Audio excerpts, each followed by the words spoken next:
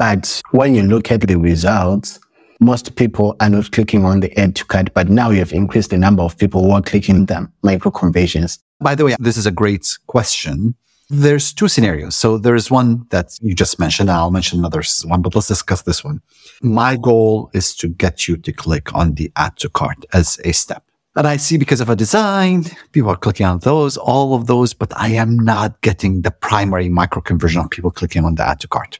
That's a problem, correct? Because sometimes we're distracting visitors by giving them too many options, too many choices, too many this, and we're really distracting them from the main and primary macro conversion goal that we have on the page. You want to pay very close attention to that. Hey, what's happening over here? Great that we're getting all this other interaction, but that might be defeating the purpose. So that's one consideration that you want to really evaluate.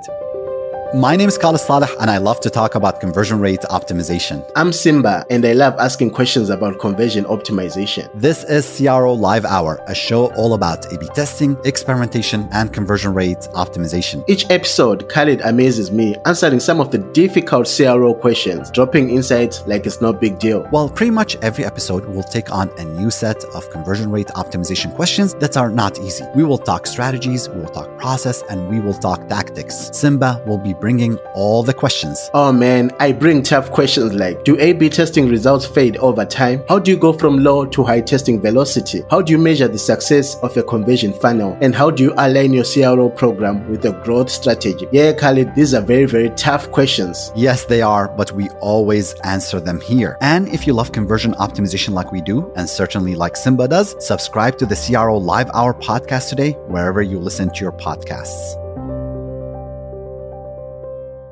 So, Simba, how's life? How's everything? I mean, it's a completely new look for Simba.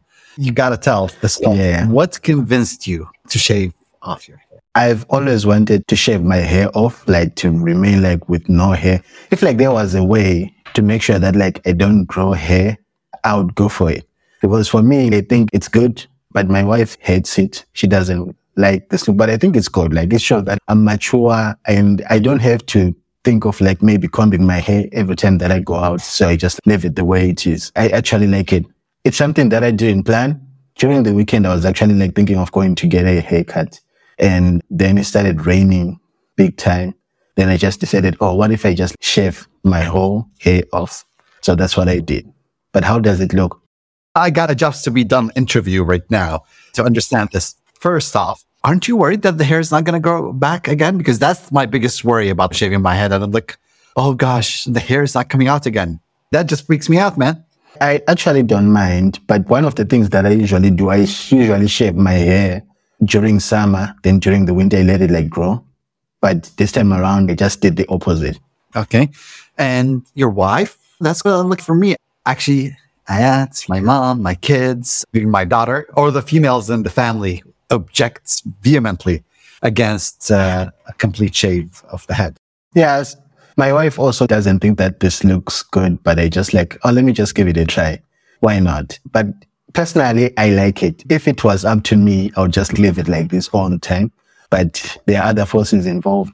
You have to. Well, it's a new look. I like it. Maybe it's a guy thing. I don't know. Okay, so away from the hair, because that took a little while. How has your week? What's the latest and greatest?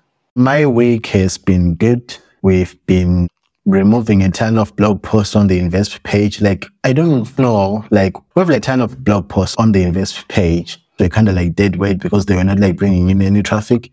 And some of them, like they've written about, is it 10, 12 years ago? We had to remove like some of those and start like updating some of them. So we have seen a drop in traffic because of that. But the guy that we are working with, Adam, like who assists us when it comes to SEO, he's saying like it will take us like a couple of weeks for us to see like maybe some improvement. But I'm just trusting the process right now and going with the flow. I think that's the best thing that you can do. Just trust the process, as long as there is a process, correct? Otherwise, yeah, interesting. So yeah, it'll be interesting to see where that leads us. How about yours? How is it? How is my week? Let me start by saying I installed this app. This is going somewhere. I installed this app called Rewind something. And the app has this thing where it rewinds your life. So it's constantly recording every meeting that you have, everything that you're saying, the emails, and then can give you a summary of your day. So when you ask me, hey, how's like your week? I'm like, oh, this is a great idea. It overwhelmed my laptop. Okay, it's not as new as your laptop, but I think I have a fairly decent laptop. Anyways, my laptop was overwhelmed. And after 3 days of trying to use it, I removed it. I'm like, okay, I'm tired of this. So maybe the app is great. Performance killed me. Outside of this, my week has been good. Nothing too crazy, which we've had about a couple months that things were just so hectic at Investment FigPi. Things are going really well for FigPi. I think we're at a stage right now, and you've seen this, where me and Ayat are trying to step back from some of the things that we keep on doing. So I think Ayat's managing to do that with the client delivery team, where we've hired enough staff and they're experienced. So it's been just really fascinating watching that. And we've had the conversation, you and I and James, earlier this week, where I'm like, hey guys, you own marketing, you own sales, you come up with the budgets, we'll agree on it, we'll agree on the plan, and then we'll have regular conversations. So really trying to step back is an interesting transition. Part of it is you're removing your hand from some of the things. You have to trust the people that there will, even when I was doing things, I made a whole bunch of mistakes. So mistakes will always happen. So just trying to navigate through that. So it's been fascinating. Yeah, that's good. I can see all the changes. And one of the things that I can also say is the marketing that we used to do, or when I joined Invest, is different from the marketing that we do now. I think the first 2-3 years, I was just focused much more on articles, content marketing. We still do a lot of content marketing because that's a good foundation for what we do marketing wise. But there's a lot of other pieces that have come together, and there's a lot of other things that we are still trying out, and we'll see how that goes in the next few weeks. I love that. Awesome. Okay. So what are we talking about today? By the way, I was going to tell you, CRO Live Hour. Maybe we should become just CRO Hour. I don't know, because we're not always live on LinkedIn. Maybe we'll just keep live.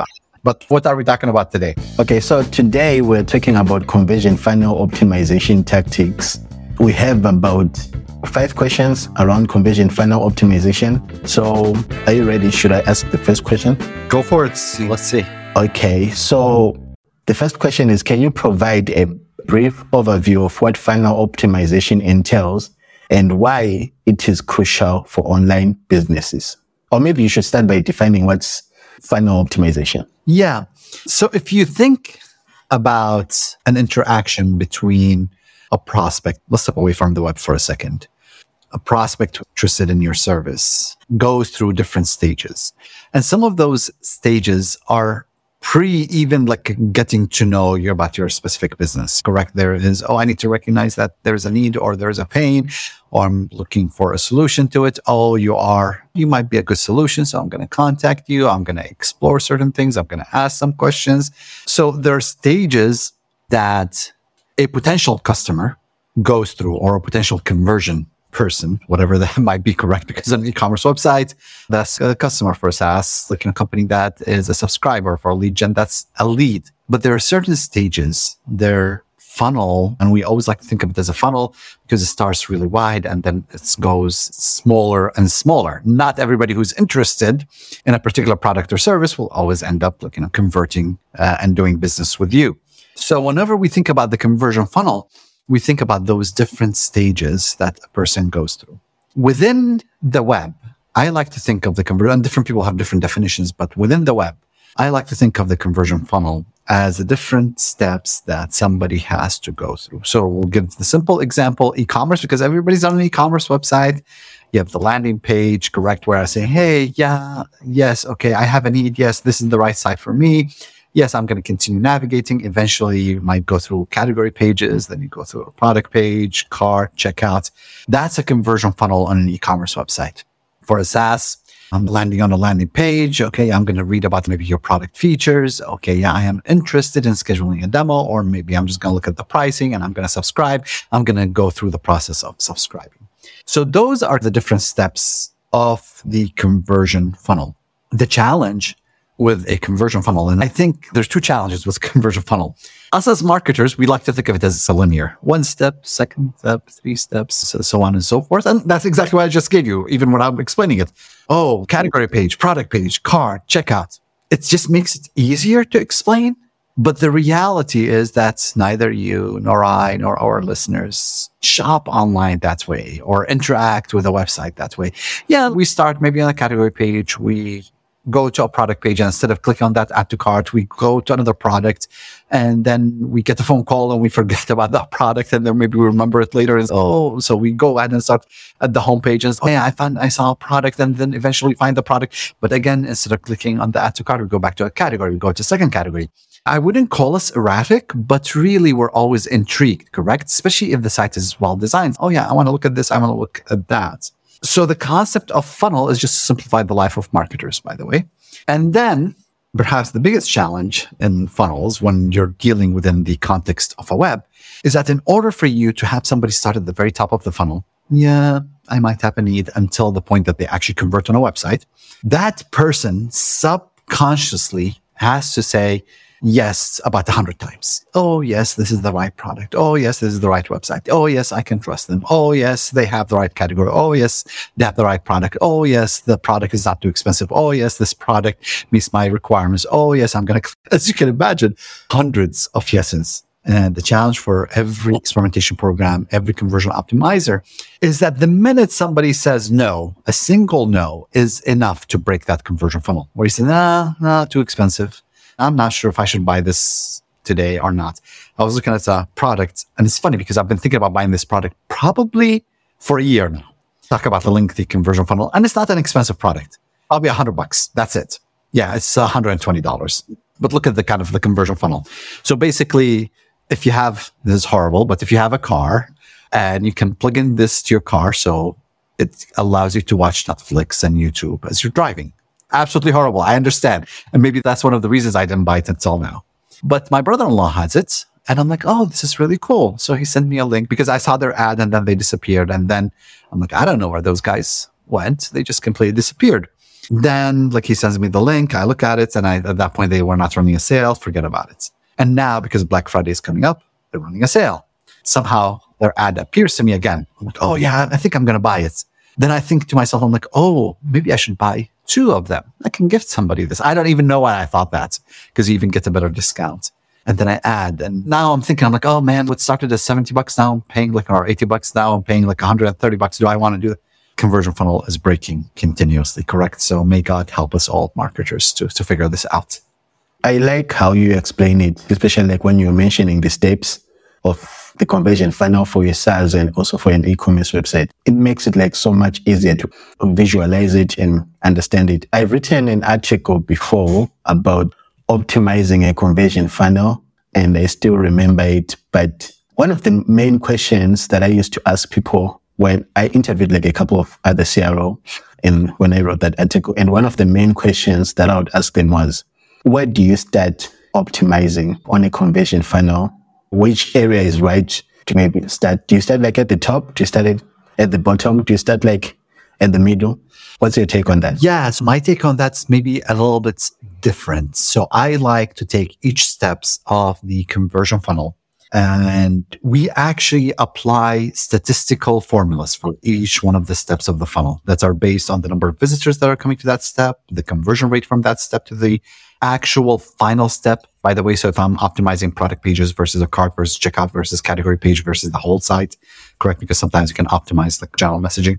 So I'm looking at the, what I call macro conversion, correct? From product page to order confirmation, from cart page to order confirmation. We look at those metrics. We have specific guidance within every experimentation program that says, for this client, we want to run experiments for 2 weeks. For this type of clients, we want to run experiments for 3 weeks or 4 weeks. Based on that, we can actually calculate the dollar impact of each one of those steps of the funnel. So it's fascinating because sometimes you might think to yourself, oh, the cart and the checkout, that's what makes the most sense. If we increase conversion rates there, that's bottom line. And I used to say that, by the way, maybe due to lack of experience years ago.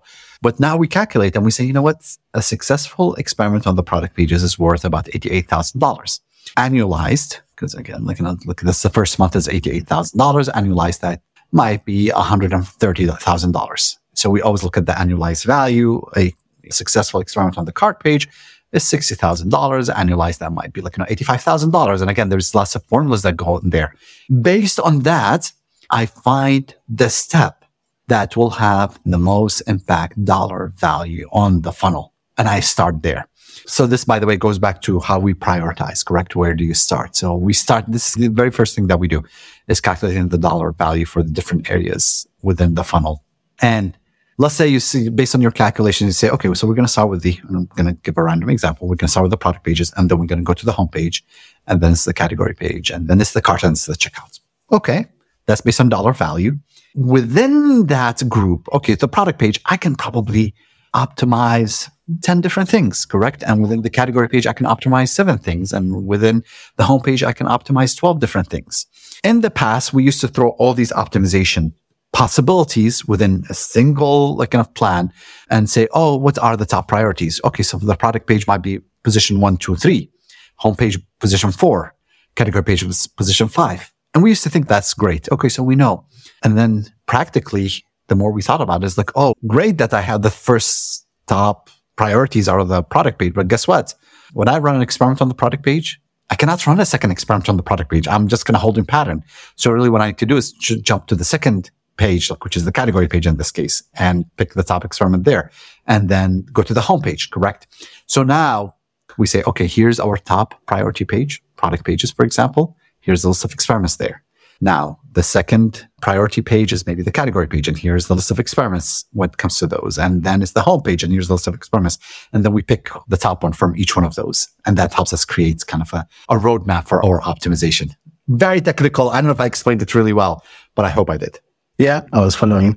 Just as an example, which are the most important micro conversions, let's just say maybe on a category page?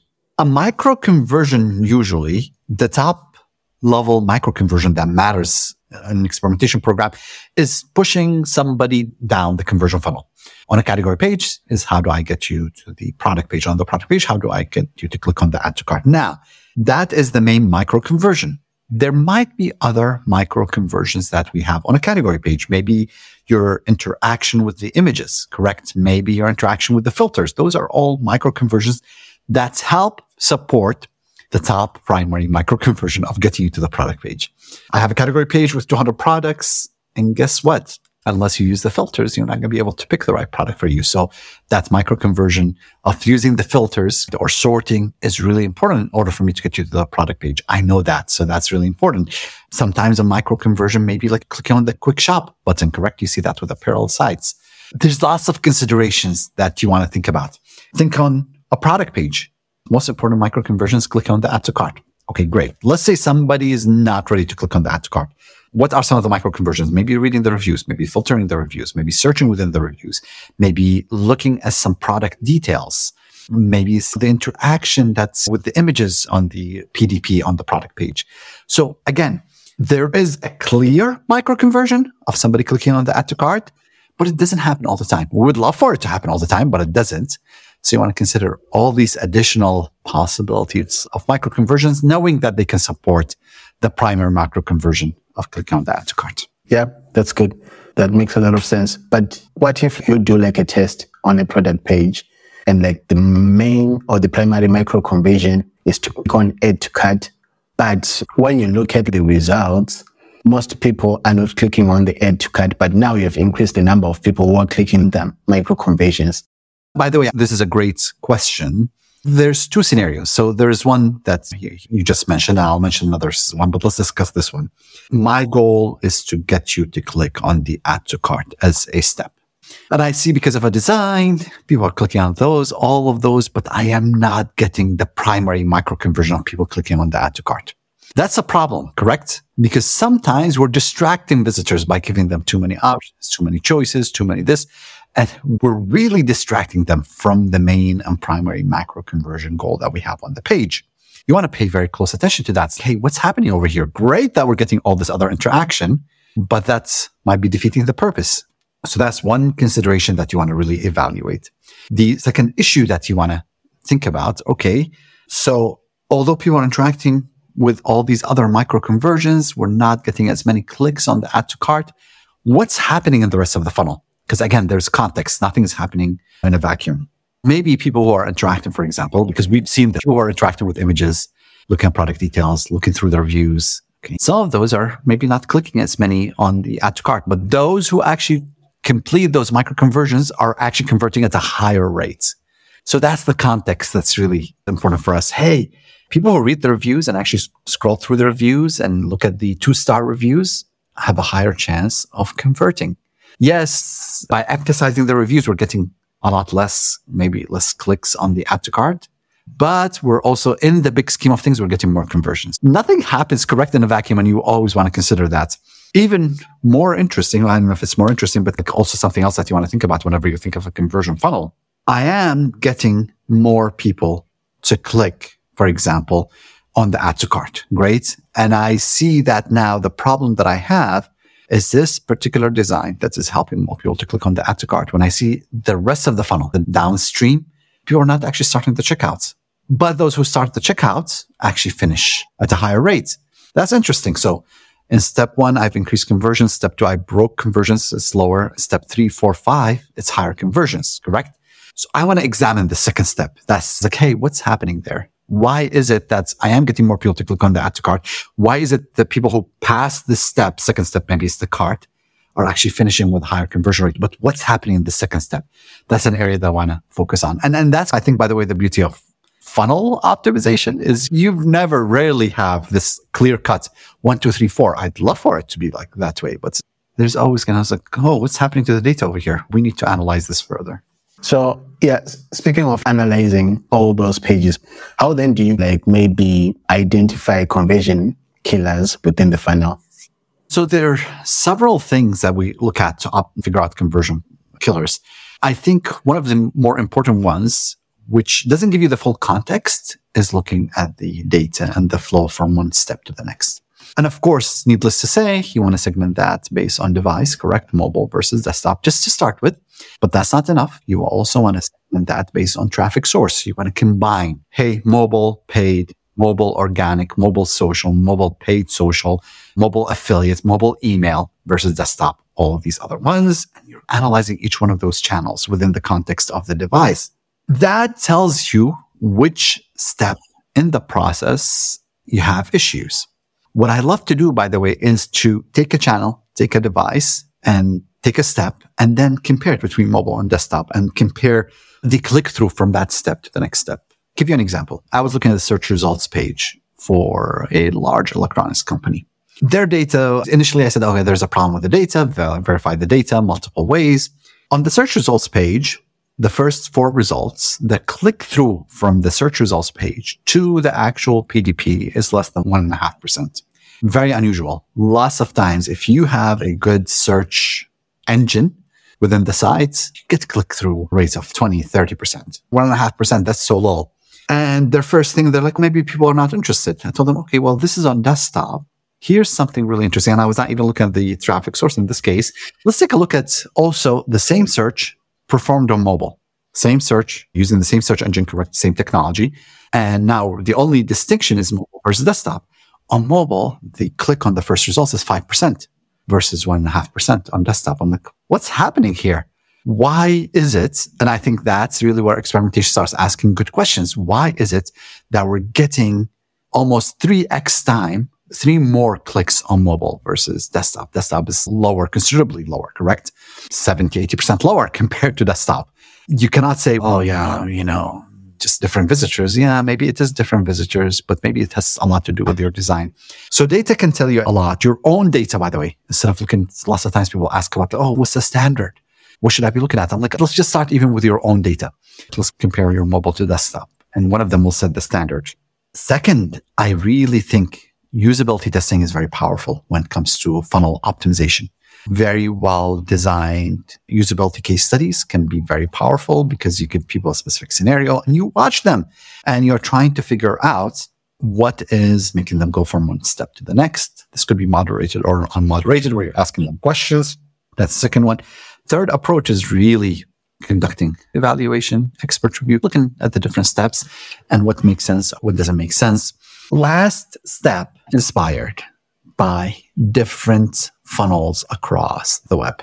Doesn't necessarily have to be your competitors, but you can learn. I was on Apple's website yesterday. I was looking at buying products, go through the process. So I find the product, I look at the different product options, click on the add to cart. I start the checkout. Great. Halfway through the checkout, I'm like, this is too expensive. Let me just leave the cart, see, maybe I can find a cheaper product. Maybe I just went for an expensive one.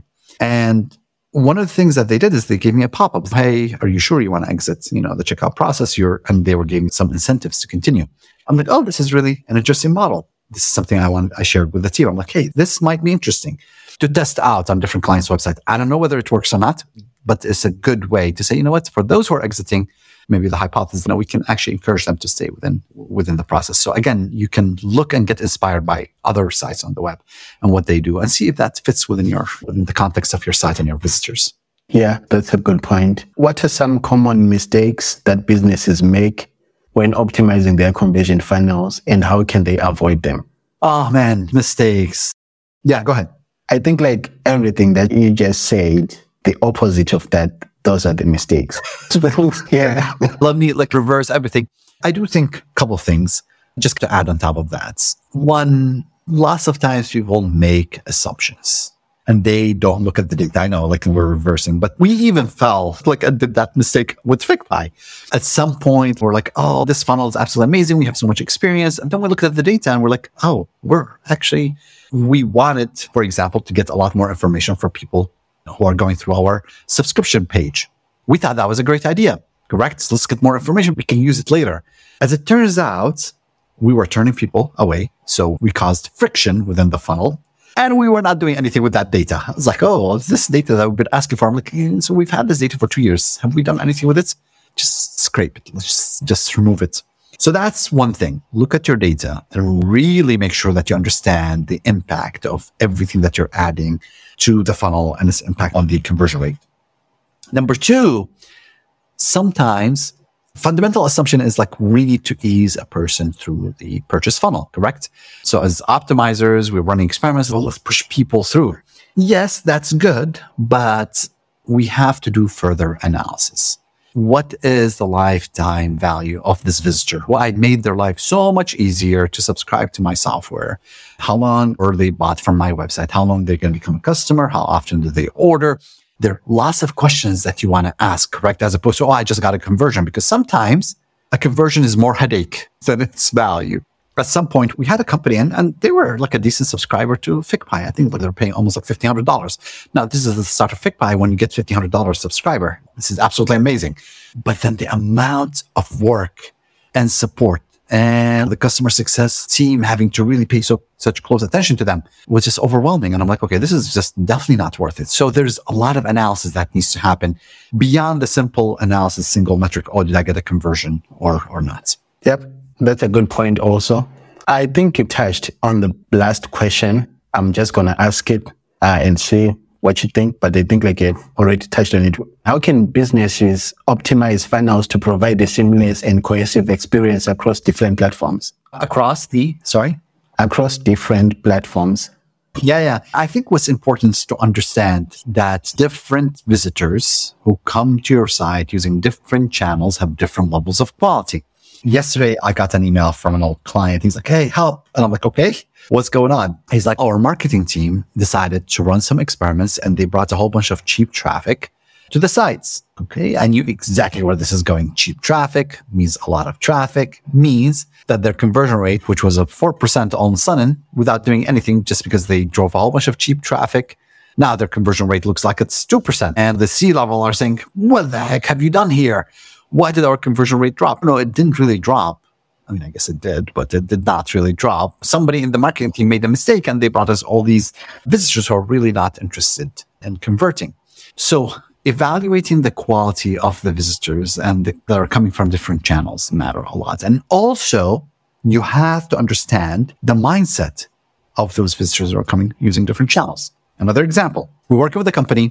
They get about 250,000 visitors to 400,000 visitors a month. Okay, decent size, number of visitors. And we notice in a period of 6 months that their conversion rate is constantly dropping. We're like, oh, what's going on here? Same number of visitors. And then we look at the channels. And what they've done is they used to rely on paid ads to drive visitors to their websites. And in the last 6 months, they've slowly been focusing a lot more on SEO and pulling away from paid ads budgets and spending on SEO, because SEO, hey, we're going to gain the traffic, we're going to drive lots of visitors, and we don't have to continue paying for ads. Guess what? Visitors who are coming to your website from a PPC ad, from a paid ad, are a lot different than a visitor who searched on Google and clicked on an organic result. The visitor who's coming through a paid ad most likely raised their hand and said, hey, I have a problem. Can you solve it? Organically, most of those visitors who are coming to your website through SEO are top of funnel visitors, correct? I'm just interested in researching this topic. I'm really not ready to buy. And converting a top of funnel visitor versus a bottom of the funnel visitor is completely different feats. The tactics that you have to do are completely different. And naturally, by the way, by switching from PPC to SEO, your conversion rate is going to drop. Now, I think there's two mistakes that happened there. One is that our client did not inform us that, hey, by the way, over the next 6 to 12 months, we are going to be investing less and less in paid. And for us, because we were comparing month over month, we always look month over month traffic. There's like a change in the mix. It's like 5%, 6%, month over month, sometimes 4%. When you look at it over a year, you see a much larger change, correct? But because we were looking at 30 days over 30 days, we didn't notice it. We're like, oh, what's happening? Conversion rates are dropping. Yeah, expand the parameters of the period that you're going to optimize just to see the difference. And when we did that, we're like, whoa, what happened here? Organic traffic is up by 90% and paid is down by 70%. That explains it. So you need to understand why that mattered. Guess what? The copy and the design that I use on landing pages for organic traffic is a lot different than the copy that I use and the messaging and the type of experiments that I would run for paid. They're completely different animals. So you want to look at your channels. You want to look at where people are coming, and you want to optimize for the mindset for the visitors who are coming from that channel. And by the way, just add on top of that the device, correct? Sometimes I might do the research on my mobile device, but I'm not going to buy unless I buy on desktop. Sometimes, especially if it's a larger investment, sometimes I'll buy, especially if I've done business with you, I will buy on mobile. So there's lots of factors that would require any marketing team or an optimization team or an experimentation team to sit back and think about those different channels within the context of a device, within the context of our business, and how we can optimize for that. I love how you get into the nitty-gritties. It shows that our CRO team really doesn't leave no stone unturned. You actually delve deep into the data to understand and to see if there are any kind of conversion problems in there. But yeah, that's good. Awesome. Yeah. By the way, it's fascinating because part of the fact that's giving autonomy to our CR team, and now it's part of hiring just absolutely amazing people and more kind of building the team and their capabilities, is there are some areas that I've always owned over the years. For example, our prioritization. We were just talking about prioritization at the beginning of this CRO Live Hour. But now I've handed it to the team. And yesterday, they gave me their first proposal of a different way of doing prioritization, which was fascinating because it had about 30, 40% of what I had previously suggested. They've changed some things. But that's, by the way, the beauty of working with smart people, because as they did this and they were going in a certain direction, I'm like, oh man, guys, you gave me a completely different idea, different perspective. So let's sit and talk, because I had a method, they suggested a different method. And now by looking at both, I'm like, oh, let's think about this third way of prioritizing, which is going to be fascinating. Yeah, that also goes on to show how CRO is often evolving process. I'm sure maybe the conversion optimization process that we're using now is way different from the one that we began with in 2000. So they're always trying to make some changes and improve it. Yeah. Oh man. I mean, you look at what we were doing in 2006 and you look at what we're doing right now. It is so different. By the way, one of our recent senior CROs, she's been working with another agency and she has a really good process. And now she's been with us now for near a month. So I was talking to her and I'm like, what do you think? The process is so different. I'm like, really? Because our process perhaps is very close to some of the top companies, and she was working with a top CRO agency, but it's just fascinating to see. That's, by the way, one of the things that we're doing with our CROs to say, hey, since we do CRO for all these different companies that come and knock on our door, we're doing CRO for our own CRO process. So everybody has to spend time analyzing our process, what works, what doesn't work. So it's just fascinating going through that process. That's clever. I think that's all that we had for today. Awesome. Unless you want to share something else. No, you always ask me that question. Nothing more to add. There will be no soccer this weekend, but you know what? Family is going to be arriving for Thanksgiving. I think next week probably we're not going to have CRO Live Hour because that's Thanksgiving, and I think people will be busy eating turkey. But we'll come back in 2 weeks. So yeah, sure. Till next time, happy testing, everyone. Thank you.